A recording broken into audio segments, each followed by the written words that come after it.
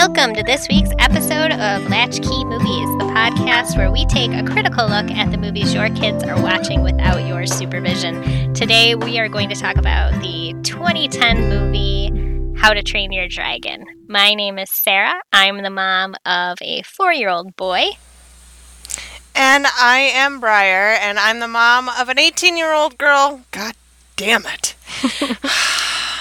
An 18-year-old woman? Yeah, I think I'm going to have to... Do I include her now? I mean... Well, you're still I'm the her mom of an adult child now, and an 8-year-old and a 2-year-old. I'm just going to start saying I'm a mom of all them kids and be done with it, okay? Shit. All right, so what are we talking about? How to Train Your Dragon. It was so good. This one is one of my favorites, honestly, and has been for a really long time. I think my favorite thing about this is just the series as a whole works so well together. But we're only talking about the first movie today. We're only talking about the first one. We're going to try really hard not to talk about the second and the third, because I really want to do, at some point in time, shows for both of those. And we're not going to do too many book comparisons. Have you read these books? No, I completely forgot they were even books until I was looking into this for the episode. So I had forgotten too, and then I went, ooh, books, and downloaded them, because that's just what I do when presented with, especially YA fiction. Right, so it's young adult, it's not like... Yeah, it is, it's young early adult. reader or anything like that. Maybe, I don't know. What age range would you say? I'd classify the books themselves probably 10 to 14. Okay. So, I think that is a subcategory now that's not strictly YA, but it's all YA to me, man. It's a book that I can read in an afternoon with a glass of wine and a fuzzy blanket on my couch on a snowy day. And that's what I'm in YA for, right? Right, exactly. And these are, so I skimmed the first one. I'll be honest, I didn't actually read it, and I will eventually get to actually reading it. There are, I know, some technical differences, mostly about Toothless. Okay. In the book, he's a common green dragon. For the purposes of the movie, we cannot have a common green dragon in all of those sequences with dragons. Right. So I think that is honestly the reason they made that change, and I support it from a viewer's perspective. So I have to be able to see the dragon that I'm watching, especially if my screen's not that big, right? I gotta be able to see. So I think that was the reason that they made that change in particular. I love everything about the design for Toothless. I especially like that he reminds me of my cats. Yes. And I have to wonder if they used cats for any of the modeling, because I have to imagine they did. So much of that is just cat-like behavior. They're just big, giant cats. Yeah. All of them. We are not the only ones who love this movie. It is a 99% certified fresh on Rotten Tomatoes. That's high. It's very high. It received the Academy Award nomination for Best Animated Film in 2010. That was a year that only 3 movies were nominated. It was Toy Story 3 and The Illusionist. The Illusionist is by Sylvain Chomet, who we talk about in a couple of other episodes. French animation. It's an adult animation studio. It's not geared towards children. And when I say adult, I'm not saying it's like erotic. No, we just mean adult. Some adults actually like animated things. Right. Being one of those adults, I'm perfectly fine with these sorts of studios. Right. So, no surprise that year Toy Story 3 won. I think we've also already complained about this victory. I'm trying to remember what episode we complained about it in, but I cannot. So, I thought we had already talked about this, but it seems like there was another year that Toy Story and Sylvain Chomet film were nominated against the movie that we were talking about. Well, And I think it was Finding Nemo, which is an episode we haven't released yet. oh, that could be. So we have, because we're smart and aware of the fact that Life. we're moms and life happens, we've tried to bank a couple of episodes so that, when it all goes tumbling down, we have some backup shit to pull out of the Right. vault. So, unfortunately, we've already recorded Finding Nemo. You'll just have Someday. to wait.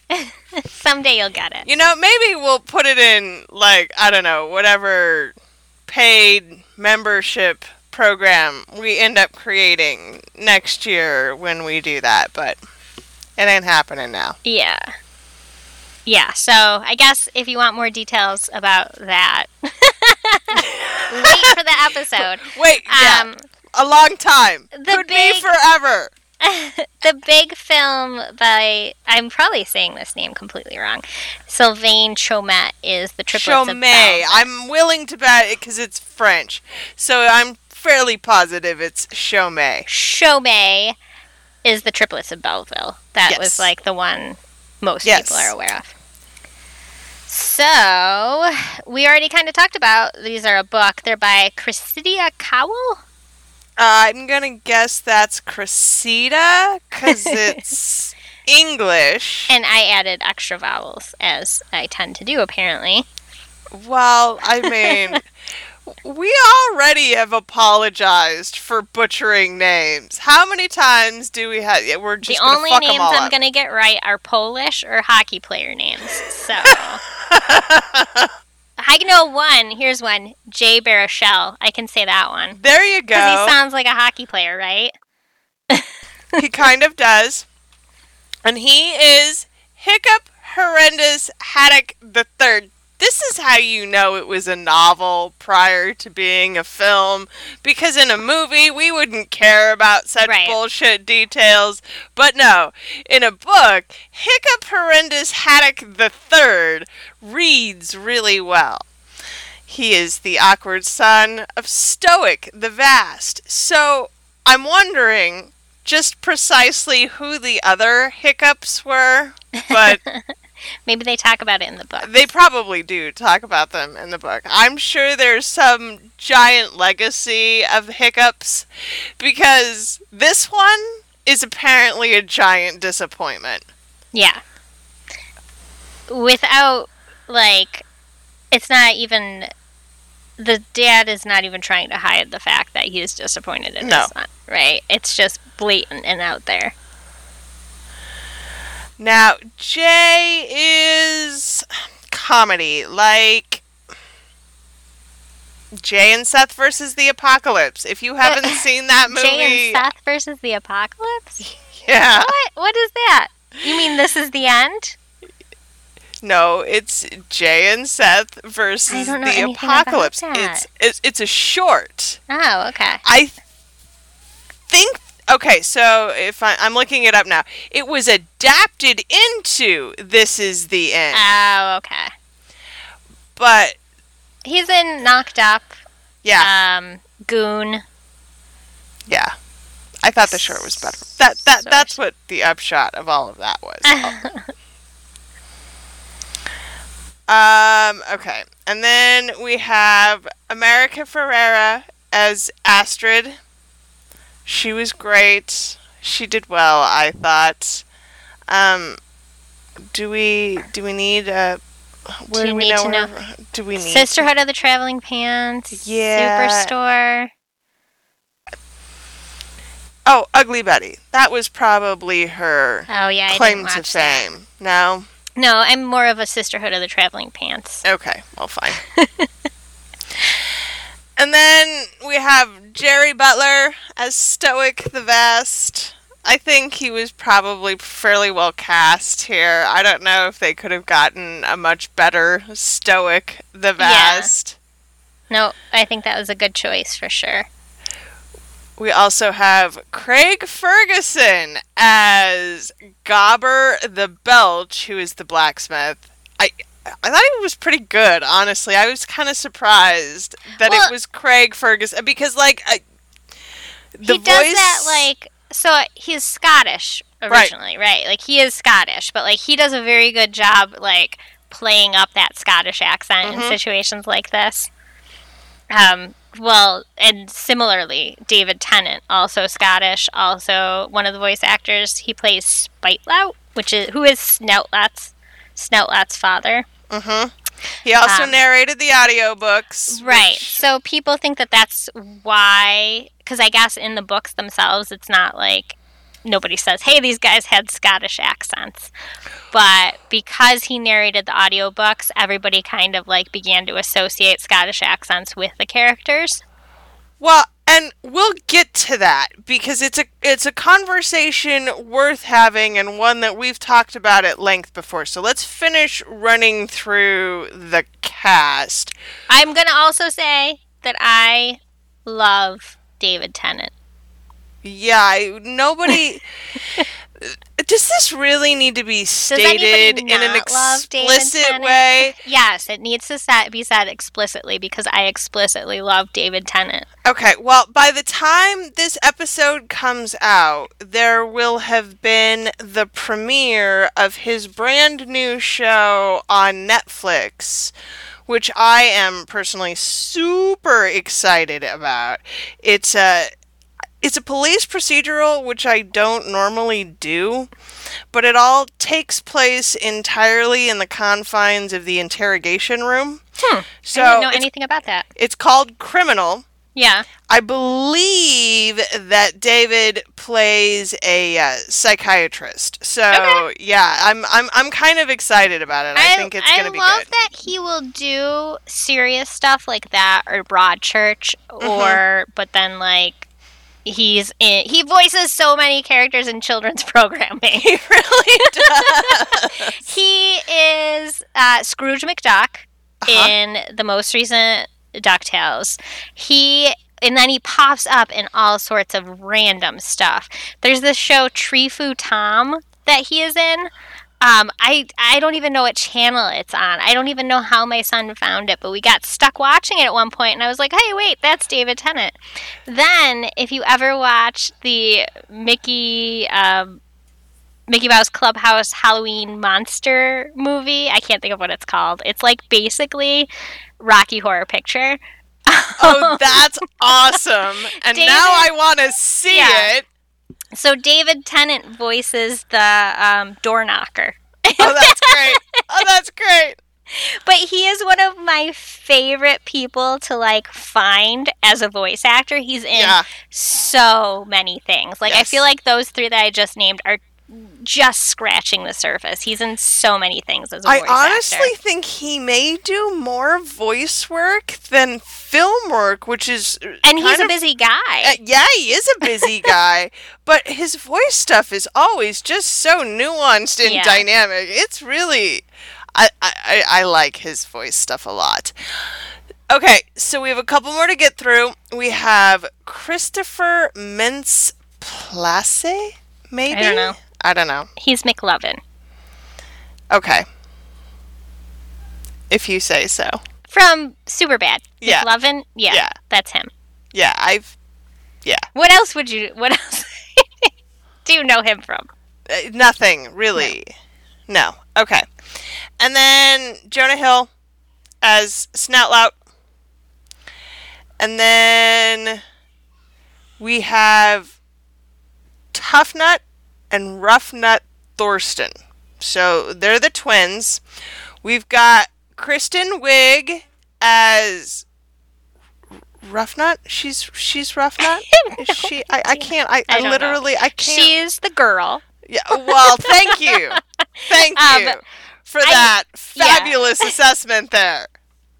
I think we need to start doing like a tally system for how many times we talk about somebody as a voice actor in a movie we're talking about. Because I feel like Kristen Wiig's got to be up there. She's already shown up. So she was in... Despicable we talked about Me. her last time in... well, not last time, but in Despicable Me, we talked about her. And she's been in a couple of others, yeah. I feel like we've talked about her other times, too. But we, unfortunately, then must also address T.J. Miller, who... Alright, let's talk about his film work first, because I guess that's, relevant. He was in Ready Player One most recently. His debut was Cloverfield, which was honestly a pretty good flick. He was Weasel in Deadpool, and I don't think at this point in time I really need to name more. What we need to talk about... I think I'm going to have to create, like, a page on the website or something for all of the idiots who we have to talk about in terms of the stupid shit they do. TJ has been accused of rape. I don't think anything has come of that. At bigger issue was a fake bomb threat that he made traveling on a train to New York City in March of 2018. Such a weird... What? I don't even understand. Well, so this story is even weirder. He apparently got into an altercation with a passenger on the train that he was on, and then called in a fake bomb threat regarding, I don't know, a different train. The details are not great, but he was on a different train. I don't know. But either way, he was clearly trying to get this particular woman that he got into an altercation with arrested for being a terrorist. And that didn't happen. And so he was released on a $100,000 bond and was supposed to be back in court August of this year. I have continued to look for information and I can't fucking find anything, which, surprise, surprise, this does sort of kind of happen when famous people do bad shit. But my guess is they probably worked out some kind of plea deal and we'll never hear about it. So I don't know if anything will ever come of this, but we thought that you should know that T.J. Miller is of questionable character, we'll say. Our talking of T.J. Miller in no way condones or dismisses any possible things that he has in the hopper at the moment, because who knows with this guy. And we continue to maintain that you have to, at a certain level, you have to separate the work, especially when it's a collaborative work with a large cast. You kind of have to set aside the bad behavior of one person, but we thought you should know. So there you go. We would be remiss if we didn't at least bring up the fact that we are aware of there being potential bad behavior. Yeah. It's all bad behavior. All right.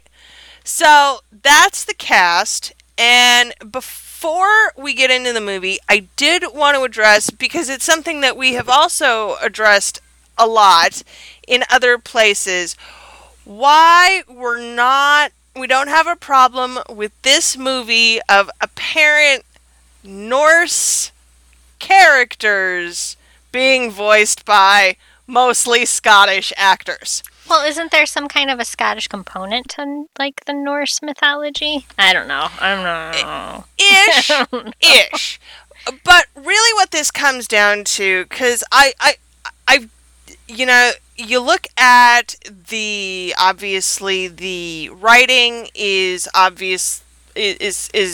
runes. And when we talk about locations and general customs and whatnot, it's very clearly of Viking origin. Well, don't they call themselves Vikings? Yes, I think that they even do call themselves Vikings. But it's also about a Viking village called Berk, which doesn't exist. Mm-hmm. And we're talking about dragons, which, I don't know. I'll let you make the technical argument as to whether or not dragons do or do not exist. But mostly, what it comes down to is that the book is fiction, the story is fiction. It all lives firmly in the realm of fiction. And so I care less that we're not exclusively voiced by Norwegian actors. Well, I think it doesn't even register with me that there's a potential for this to be a situation with an issue, because Vikings were very widespread. Mm-hmm. It was basically all of Northern Europe was some points in time, yes, that is a correct assessment. So I don't think that you have to assume that they were the traditional, like, Norwegian stereotype of a Viking. For all we know, Berk is in, like, one of the areas that was further south on their, travels, or further towards the British Isles, and this is the way that they evolved, right? Or who knows? Maybe it's in the future. I mean, we don't actually right, know. True. There's no timeline. There's no indication anywhere of when or where or how. And those are the reasons that I very specifically feel okay about it. Because, we call ourselves Vikings. This is different. I complained about this a lot with Kubo. Right. This is more firmly rooted in fiction than something like Kubo is. So there's an ability to suspend belief. Mm-hmm. With Scottish accents. And it's fine, it works out. I think actually it kind of works well. It plays into the, I don't know, buoyancy? That's not the right word, but I hate to call men bubbly, but in fact, they're kind of bubbly characters, no? This is all kind of fun, and they're meant to be lighthearted because we're dealing with some fairly heavy issues when it comes to that father-son relationship. Right. So, okay. Did you have any other commentary on... Just that I really like David Tennant. Keep telling me how much you really like David Tennant. I do. I like him a lot. Are you going to tell me again? I'm a big fan.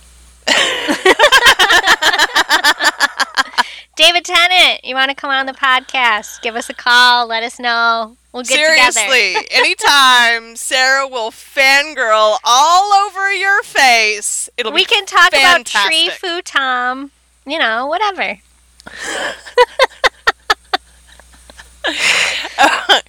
So, we have mentioned the mythical island of Berk, but that is where our movie begins. Do we have any special graphic knowledge or anything that you need to talk about here before we start the movie? Oh, no, there's this intro is it's the standard DreamWorks, right? There's nothing to it. It's just a CGI'd intro with the boy in the moon fishing. I know DreamWorks has, evolved their logo a lot over time, but this one in particular is not geared toward the subject of the movie. So no, this one's fairly early, before they started doing a lot of the tweaking with the boy on the Which moon. is pretty noteworthy for DreamWorks, because you're right, this is pretty early on. This is 2010, so we've got The Prince of Egypt, Shrek, Madagascar, Kung Fu Panda, Monsters vs. Aliens, and then How to Train Your Dragon. So I guess DreamWorks really was a little bit more successful prior to this than I actually gave them credit for. You know, they did... So, the Prince of Egypt was a commercial success, if I recall correctly, and that's about all I'm going to say about it here. Shrek obviously did very well. Madagascar did very well. Although we haven't reviewed either of those, so clearly we're behind on our DreamWorks canon at this point in time. So I think what happened to DreamWorks at one point that kind of maybe made people overlook them was they fell into that, and I cannot think of what the term is, but there's that situation where a movie will get developed and concurrently somebody will be developing an incredibly similar version of that. So DreamWorks came out with Ants right around when Disney came out with A Bug's Life. Shark Tale, I think, came out relatively near to Finding Nemo. Yeah. I think those are Monsters vs. Aliens. Didn't Disney have one like that too? Yeah, they had Monsters Inc. Which one's Monsters vs. Aliens? Well, I mean, I guess that, but they were, I feel like, at similar times. Right. That they're not actually that close in story. And the interesting thing here is that if you look at just story, man, the DreamWorks movies are typically much have better stories. Yeah. So that's definitely they come out after. Right, and that's something we should talk about sometime. We should maybe have like a... Oh, my microphone was in my eyeball. We should maybe consider doing some sort of an additional episode where we talk about that phenomena. It has a name, and I don't know what it is. It has a name, and it's hit DreamWorks particularly hard, especially when you consider those stories. With, like, the addition of Illumination and stuff, they seem to have, like, dug themselves out of that, but... Well, and they did have Shrek, which was very uniquely theirs, and I think allowed them to continue with the animation. Madagascar, too, although I feel like there was another one that was zoo or animal related came out at the same time, but Madagascar was just simply more successful. Better. Right. Because it's a great movie. So, speaking of that, one of the things that I was thinking about as I was watching this movie was how there is, like, no representation of this IP in, like, theme parks. Right? So, like, you can go to the Universal Studios theme parks and they have, like, Minion rides and stuff like that, but there's nothing about this one. And there's no Paramount DreamWorks park anywhere, and that does feel like a loss. You can't go have a conversation with penguins or Shrek or... Yeah. So I'm wondering if that's because not up until the most recent one was it distributed by Universal. Because with the most recent one, The Hidden World, they did do some promotion at the Universal Studios in at least Hollywood. I don't know if they did anything about it with Orlando, where you could, like, meet Toothless, and it's like it was a really terrifying kind of costume. So how do you do Toothless right? Do you make him full size? Do you not make him full size? Do you make him leather? What do you make? Yeah. When I was first looking into it, I was expecting it to be... I know, like, Disney has done a lot of, like, stuff where they'll have, like... really sophisticated animatronic puppets in the parks, like, walking around. And I kind of expected that to be the case here, but no, it's actually somebody in a costume. And it's like one of those creepy costumes where, now I've never seen Lion King on Broadway, but I think they do this in that too, where because the character is on 4 legs, and obviously humans' legs aren't as long as their arms, they do like the stilted arms situation, which like just leads to a really weird gait.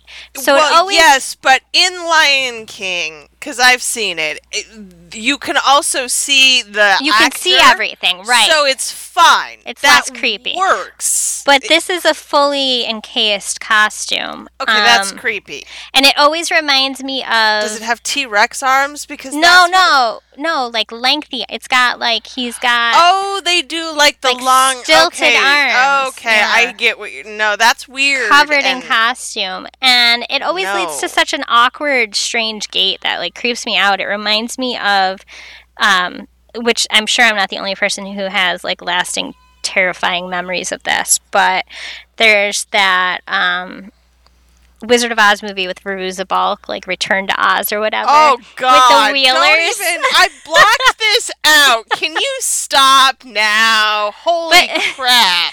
It reminds me of the Wheelers from that when people have. God! All right, enough.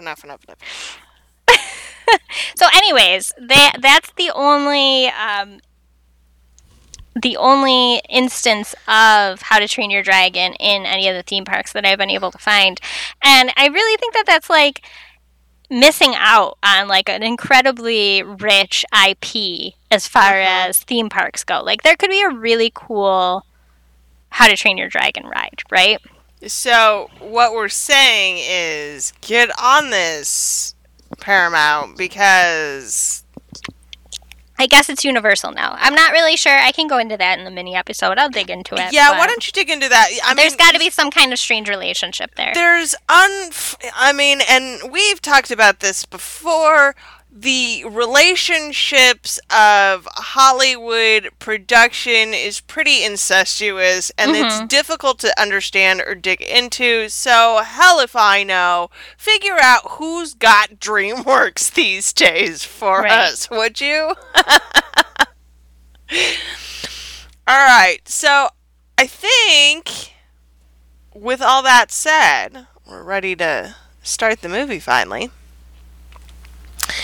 And we've already talked about how Hiccup is treated by his family. So we start with his little narration about the town of Berk, and it's boring and nothing ever happens except for they get attacked by dragons, and he's a horrible son, and blah blah blah. So this movie is basically about that father-son relationship, right? Yeah, it's definitely a movie about a father-son relationship. Do we approve of Stoic as a dad? So, here's my issue. Who's surprised that Briar has an issue?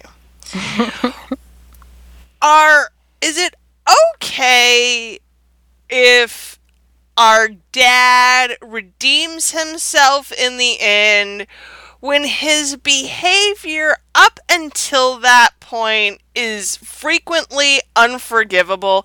I mean, in this case, I honestly would say that Stoic redeems himself. He saves the dragon, he saves his son, and then at the end, he builds like a whole fucking village for them.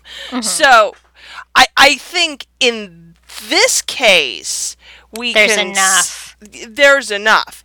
But overwhelmingly, this is a classic Hollywood trope, and I really am it bothers me to see the consistent portrayal of dads as borderline abusive. Yeah. It is a problematic portrayal. I'd agree with you. And I wonder how much of that just has to do with the era in which a lot of those films are made.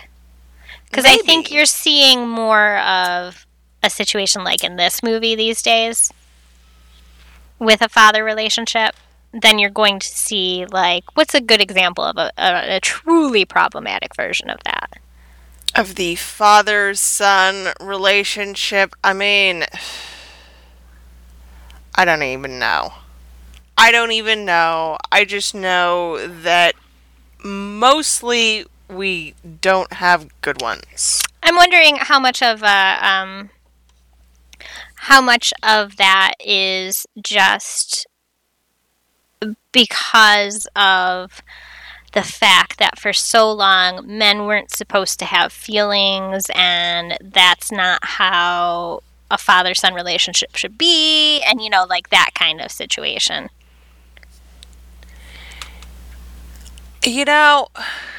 It's an interesting question, and so more like a product of the time, I guess, is what I'm saying, which obviously still has issues, and I'm not trying to like hand wave that off as like a thing that isn't a problem and doesn't give me pause when I see it in films, but I'm hoping that we're seeing more of the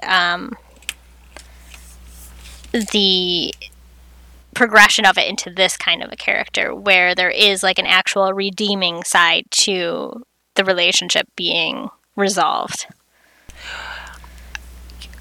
Let's hope. I mean, because in the end, yes, I do feel good about this relationship as a whole. I feel like Stoic redeems himself.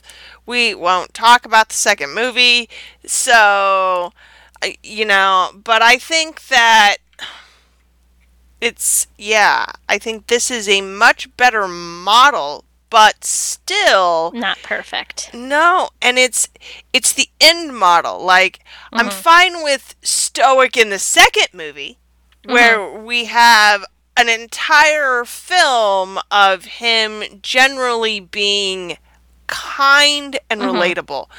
But there's that low-level bullying that shows up in this one. And again, I'm not sure that I can provide other examples in... Right, I'm drawing a blank. I know it's such a trope that it's definitely out there. I just can't think of any of it. Fuck, man. Go all the way back to, like, Frasier. Think about how... Right, but, like, so I think that father, in particular, is very much an example of what that generation thought that they were supposed to be. Right? Like, you've got, like, a whole generation of, like, people who were in World War II and Vietnam who were told never to talk about what happened. Like, I'm not hand-waving them off because I have a terrible father. And I'm not going to, like... And ultimately, my argument is this. The continued portrayal of these kinds of dysfunctional relationships don't do what we want them to do. Yeah. If what we want is to model what a good relationship looks like, then we should actually just model the good relationship and not demonstrate at length, by the way, this is what the bad relationship looks like. Because I feel like that's what we very specifically do with the father-son relationship is here's all these ways your dad picked on you and beat the shit out of you and just, but this is what we're actually after here. Right. That just... So we want to see more... We want to see more Mufasa and Simba. Yeah. Okay. I really do. I do too. I really do. All right, so we have the capture of Toothless with Hiccup's, I don't know, creation. It's such a teenage boy thing. Here, let me build something. I don't know if it'll work, but let me go out into the dark where I am potentially a threat. Or not a threat, potentially under threat, with no care for the potential consequences, and I'm going to shoot my thing. And it makes me go, oh God, I'm going to have 2 of these. It's going to be such a good time. So he shoots the thingy and he brings down Toothless, but of course nobody believes him because there's no dragon there. So he goes out to the dragon and finds it himself. And there's that whole scene where he's supposed to kill Toothless and doesn't because he's... I don't know. He later says something about he didn't kill him because he looked just as scared as he felt or something like that, right? And I thought that was... He told Astrid that. And I thought that was a really good description of what that was like. Right. So... and then he... So, I guess he lets Toothless go, or cuts him loose, thinking that he'll be leaving, not knowing that his tail has been damaged. So he goes back to the village, and Stoic and the rest of the, I guess, adult males sail off into the distance to go find the dragons. Right? I've got that relatively right, sequence-wise? I believe so, yes. Okay. So, Hiccup, then, is now in dragon training. Dragon fighting class? I don't know. He's in training. Now he's supposed to learn how to kill the dragons. Right. While he is, in fact, sneaking off to the woods every day to hang out with his pet dragon. Yeah. I love this. I love all the montages of Hiccup and Toothless building their relationship. It's an American montage. An American montage is it's used in film to show a progression of a relationship, typically like two people falling in love. And it's called an American montage because it's very specific to Hollywood, American filmmaking, because nobody else in the world is quite this fucking lazy about their storytelling. And they will, in fact, I mean, they'll just tell the damn story instead. They'll take the 3 minutes it takes. Right. Whatever. It's cute watching it with Hiccup and Toothless. But though. This one, I agree. This one is cute. It's not like they could have a conversation anyway. It's Toothless doesn't talk, so montage it is. Have you seen White Fang or Call of the Wild? Or, I mean, there's plenty of dog movies where the dog doesn't talk. But they also do montages like this. But this is true, because it's American filmmaking, and it's lazy. But we love it anyway. We do. We love it anyway. We're not asking for highbrow animation here. No, this isn't Sylvain Chomet here, all right? Fine. Whatever. Fine. So, we have the whole montage sequence of them getting to know each other, and the painting and the drawing, and the tail fixing, and the fishing. The fishing was good. I did like the fishing. And then but then we've got all of that intercut with the classroom sequences, which I really liked, where he's now doing all of these things with these supposedly hostile dragons. Which are things like an eel, and they're afraid of eels. I love that. So, yeah. So, at the end of this, then, he rigs Toothless the tail harness. They learn how to fly with it together. And then they go off for a while.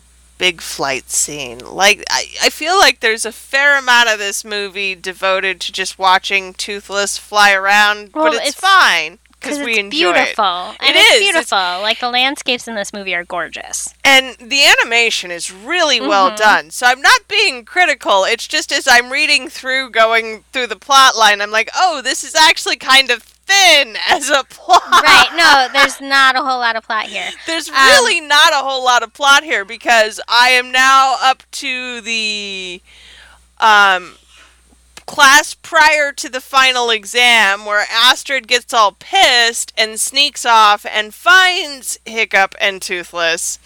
And then they go for a ride and find the big mountain dragon. What's the Red Death, apparently, is the name of the big giant dragon. Speaking about the quality of the animation in this movie, it's easy to forget that this movie is almost 10 years old when you watch it. Like, it does not jump out at me as, like, a dated animation film by any means. Whereas, when did The Incredibles So The come Incredibles was 2004. This was the year after Up for... Okay, thank you. Thank you for putting it into Pixar for me. Although those two are dramatically different stylistically anyways. But we've complained at length about The Incredibles. The Incredibles' initial animation, especially in comparison to how it looks now. And yeah, I think that there was some kind of threshold. There must have been like a technology, where it got good.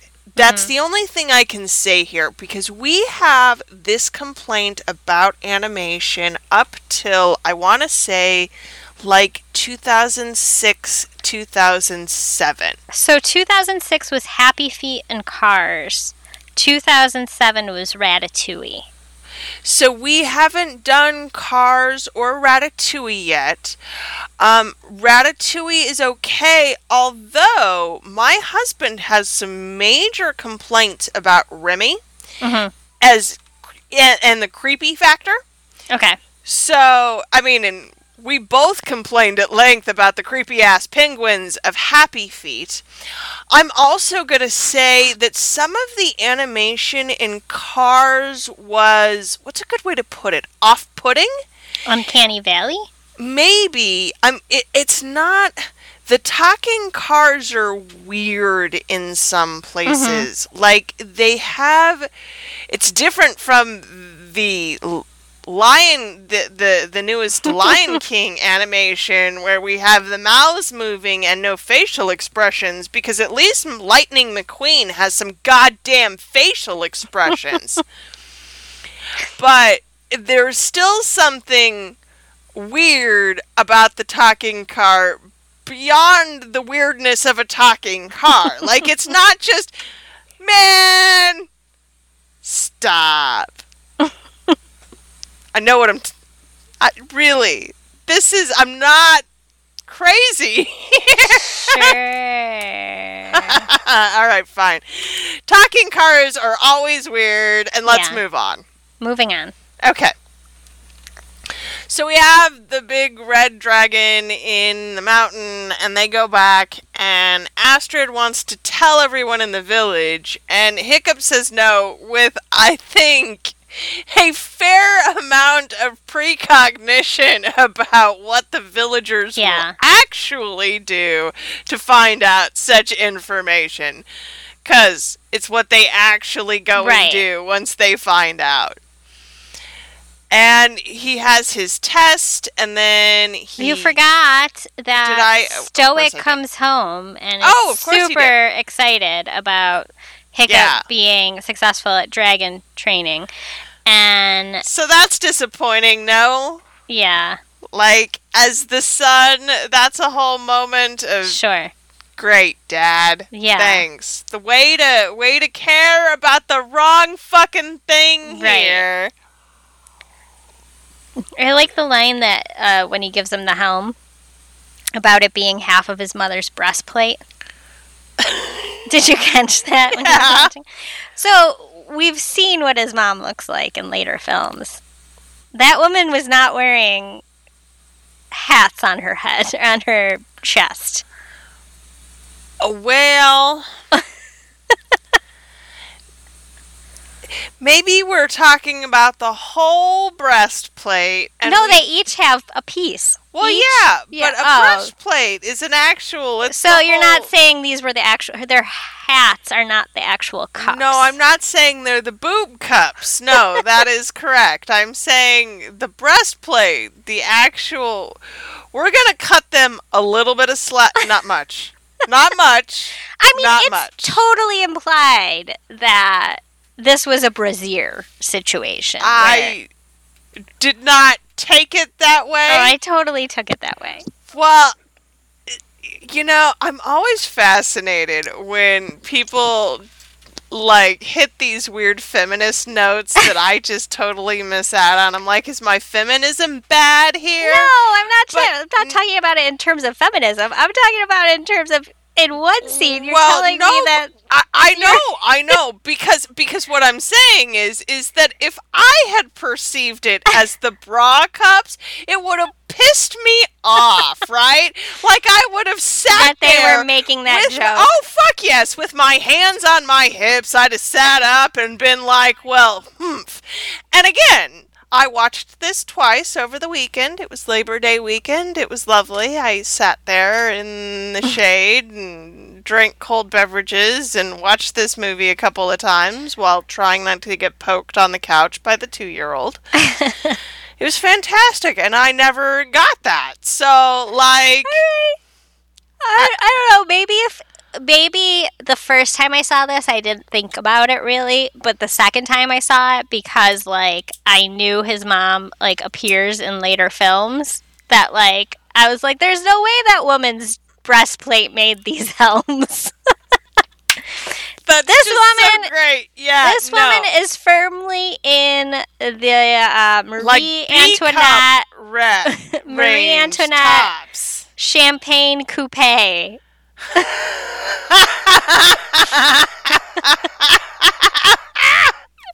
World of breasts, and not in the Viking helm world of breasts.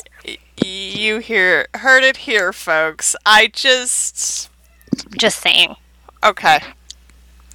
So, what the fuck were we even talking? We were talking about. Oh, Stoic. Right. All right. Stoic's proud, which again is worth noting here. It's the apparent good behavior of this questionable father-son relationship, because it's not good at all. It's not, understanding at all. Right.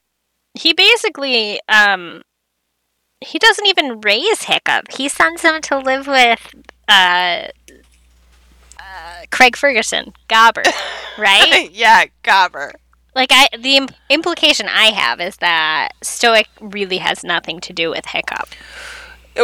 A lot, actually, because he's not only just raising him into the blacksmith trade, he seems to be taking care of him while Stoic is off on one of his many campaigns to kill the dragons.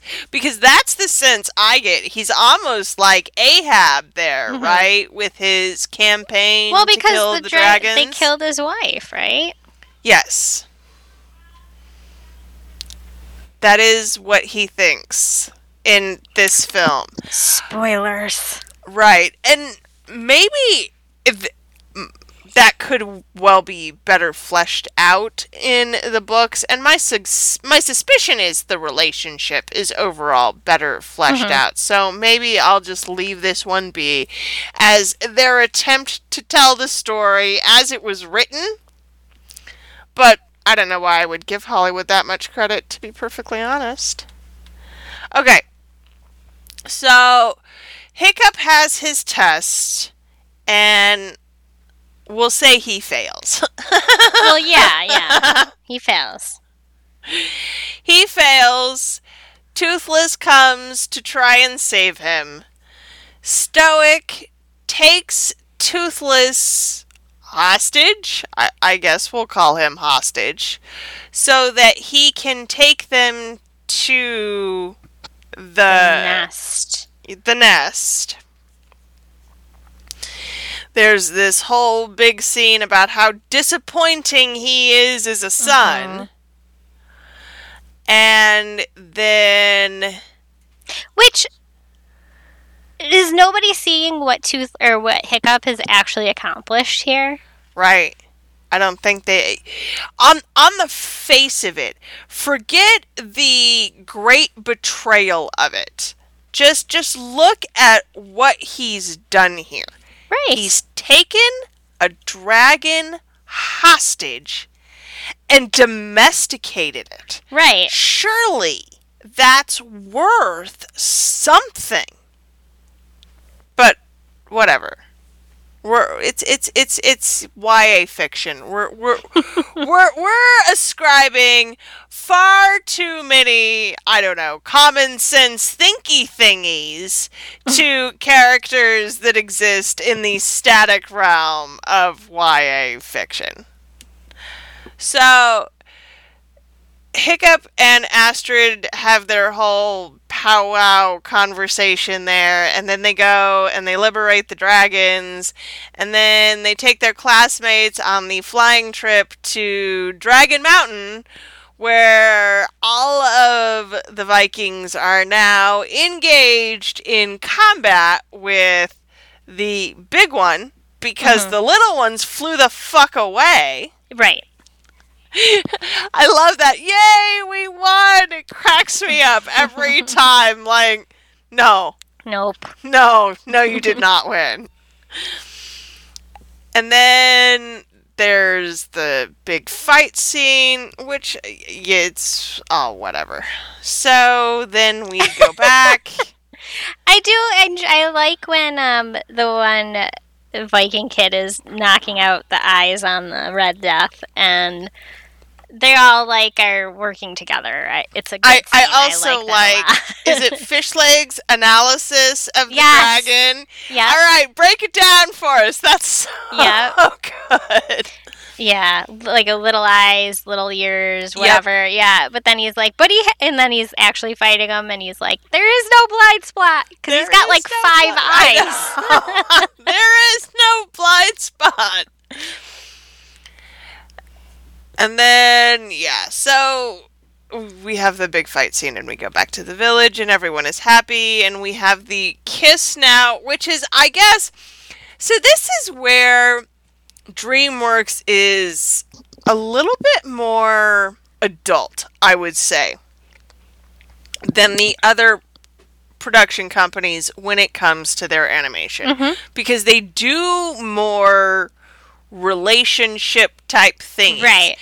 And in this one, I mean, so we have the relationship developing here in the first film, and then they get a little bit closer in the second film, and then they end up married at the end of the third film. Right, yeah. Oh, I love the way the third film ends. I like the way the third film ends, too. But we're not going to do it here. We swore we weren't going to do the third film here. But it's so good. It's so good. It's a nicely wrapped up story. If you haven't watched all 3 of the films, you definitely should. This is absolutely a franchise that does a good job of bringing a story together. Yeah, I think it's really well rounded, and probably it's because there's books. There's books, right?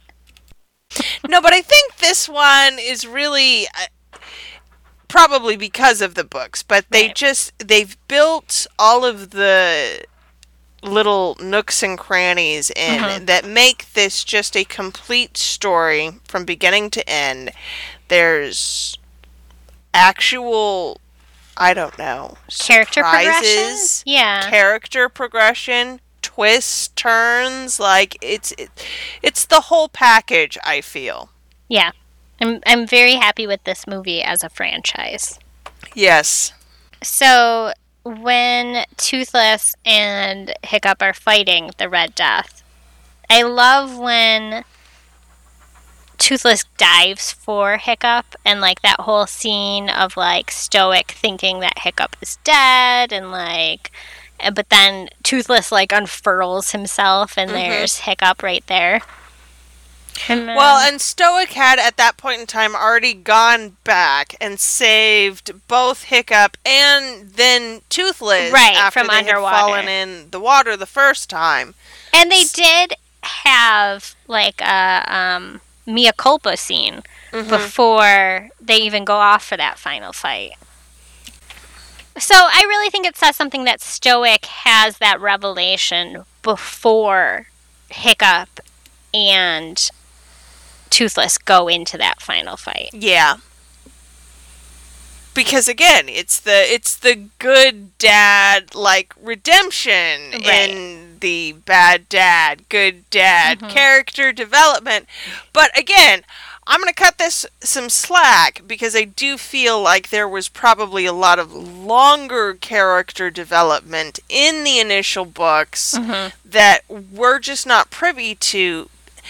Because while I think the adaptation is probably pretty fantastic overall, it's still an adaptation. And so... Yeah, I mean, you're always going to leave things... There's things that cannot be included in a movie out of a book, even if it is just a young adult novel. Or there are things that we include that we kind of, at the end of the day, go, what the hell is this actually in here for anyway? It doesn't have... But it was in the book. If there's anybody out there that has read that series and would like to give us some more insight into the actual like differences in the story or how it actually does translate into the films, we'd love to have you on the mini-sode. Give us a call and we'll work something out. Yeah, if you're a true fan, not Briar's skimmed it like... I can't help it. I go through so many books. Just, I have to skim it. I'll come back to these, though. I'm quite certain of it. They've been filed in the, hey, you need to read this stack in the Kindle. Okay. I know what my Kindle looks like, and if it looks anything like yours, then you're not getting to it anytime soon. Oh, I wouldn't say anytime soon, no. But sometime this decade, maybe. Damn, the decade's almost over, isn't it? Yeah, it's like, what, a couple months till the end. Okay, maybe in the next decade. Alright, so we end this one then with Hiccup retelling the tale of Berk, which I kind of like that whole continuity. Yeah. And he does it again at the beginning and end of every movie. Okay. Doesn't he? Or I don't know. At least he does it again at the end of the third one. That would make sense as a bookend, so... Where he's telling the tale of how there used to be dragons. Oh, sorry. Spoilers. Okay. So, I also really like how quickly the village accepts dragons. And obviously that's Stoic. I mean, he is their chieftain, right? So, like... They take their cue from him. Yeah. At the end of the day, it really does say a lot about him and his ability to go, yeah, we have dragons now. Yeah, they're going to help us out. They're going to live here now. By the time we get to the third movie and the village of the dragons, I mean, it's considerably different. There's all of those scaly textures of the buildings. It's gorgeous. So that's about Stoic and his willingness to accept them initially. And he does that by what? Letting Toothless move in while Hiccup is recovering? Yeah.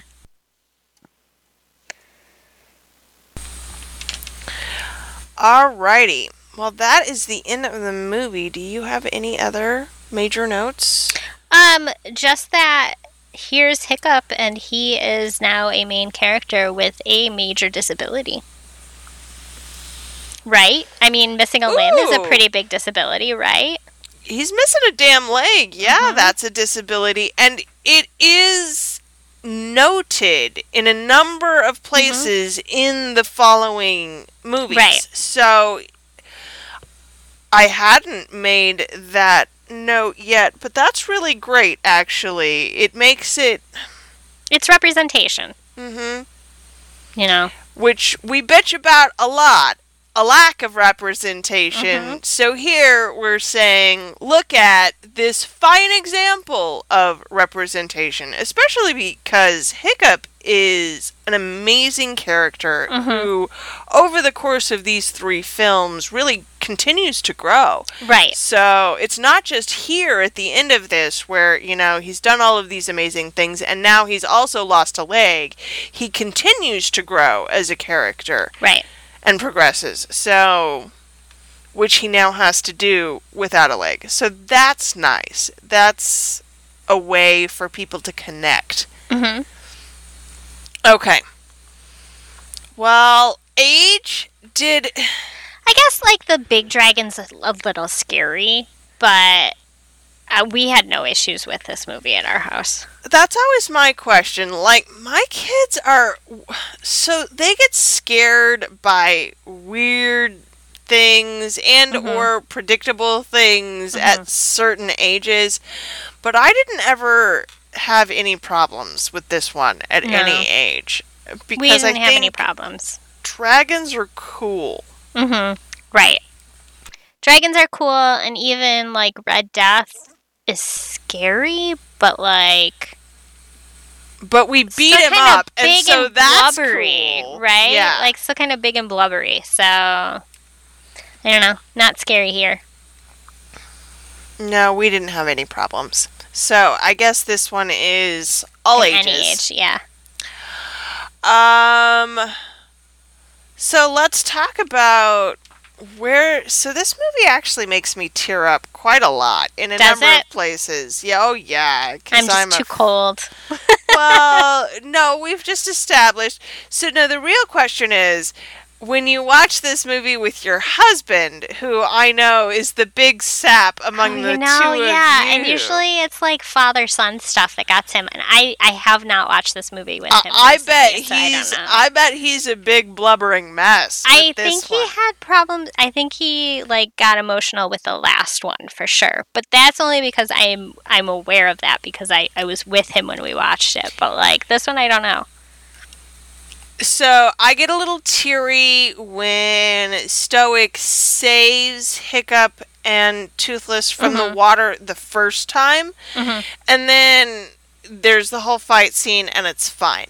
But I definitely get all waterworky the second time when he saves Toothless and he thinks that Hiccup is dead. Yeah. And there's that whole conversation between him and Toothless there. Where he's actually talking to Hiccup. He is talking to Hiccup and Yeah. But he's telling the dragon. Yeah, that one does me in. And then we cut from there straight to the news story of Burke. Yeah. Which always just makes me all wooey because there's something about the hopefulness of it, I think, that really does me in. The ability to see the future. Right. Talking about how it snows 9 months of the year and the other 3 it hails. But in such a but we've got dragons. But we've got dragons. Who cares about the snow and the hail? We need some snow. We need some dragons in upstate New York, man. I'd take dragons. I want a dragon. Let me have a dragon. So, speaking of having dragons, the question, can you wear this Halloween costume, seems to be fairly natural here. Yeah? Oh, yeah. Yeah? Yes, absolutely. I was asking. Be a dragon. Well, I thought maybe your kids were making noise in the background. Absolutely, you can wear this Well, that is costume. a reasonable assumption around these parts, frankly. Yes. Yes, but wear the Halloween, wear them all. Yeah. I don't fucking care. I don't think anyone does. Because, again, I think this movie transcends any kind of nationality. Right. Because of the fictional nature of it. Yeah. I agree. Okay. I looked, I did not find any international changes, although DreamWorks is not one that normally does those kinds of things. So let's final score this out of 5, Sarah. I'm going to give it a 4. Ooh, okay. But as a series, I'm giving it a 5. Okay. As a series, it's a 5 for me. But this one, I think, is a solid 4.5. Okay. I like this one. You want to know why it's a 4 for me? Yes, tell me why it's a 4. Because it's not Where'd that last star go? Because it's not a musical. God, I should have been able to guess that. There's no soundtrack for Sarah to sing badly in the car. And that is why it's only a 4. Sorry. I can't. I should have guessed. It's fine. It's fine. All right, guys. I think that's it. You can find us. Okay, so we are recommitting with Bunny Rabbit Ears to Instagram and Facebook. We have said and will continue to say that Twitter is a cesspool and nobody needs it. But regardless, you can find us on all 3 platforms at Latchkey Movies. The phone number 402-885-4875. One of these days, one of you is going to get your Somebody's kids gonna to call with a fucking movie review so that we can play it and we can all be like, oh, it's so cute. That's really the goal here. Yes, that's the goal. But until then, you can also call that number and complain, because I'm more than happy to hear those, too. Yeah. Tell us your thoughts on breastplates. Because we need to know them. All right. Finally is our last ask, because I'm sick of asking you people for iTunes reviews that you won't fucking leave. So, fine. But please, if you could share with a friend, pass it along, say, hey, I have a podcast for you. We'd appreciate that. Please. Please? Please and thank you. Yep. Talk to you later. Bye. Bye.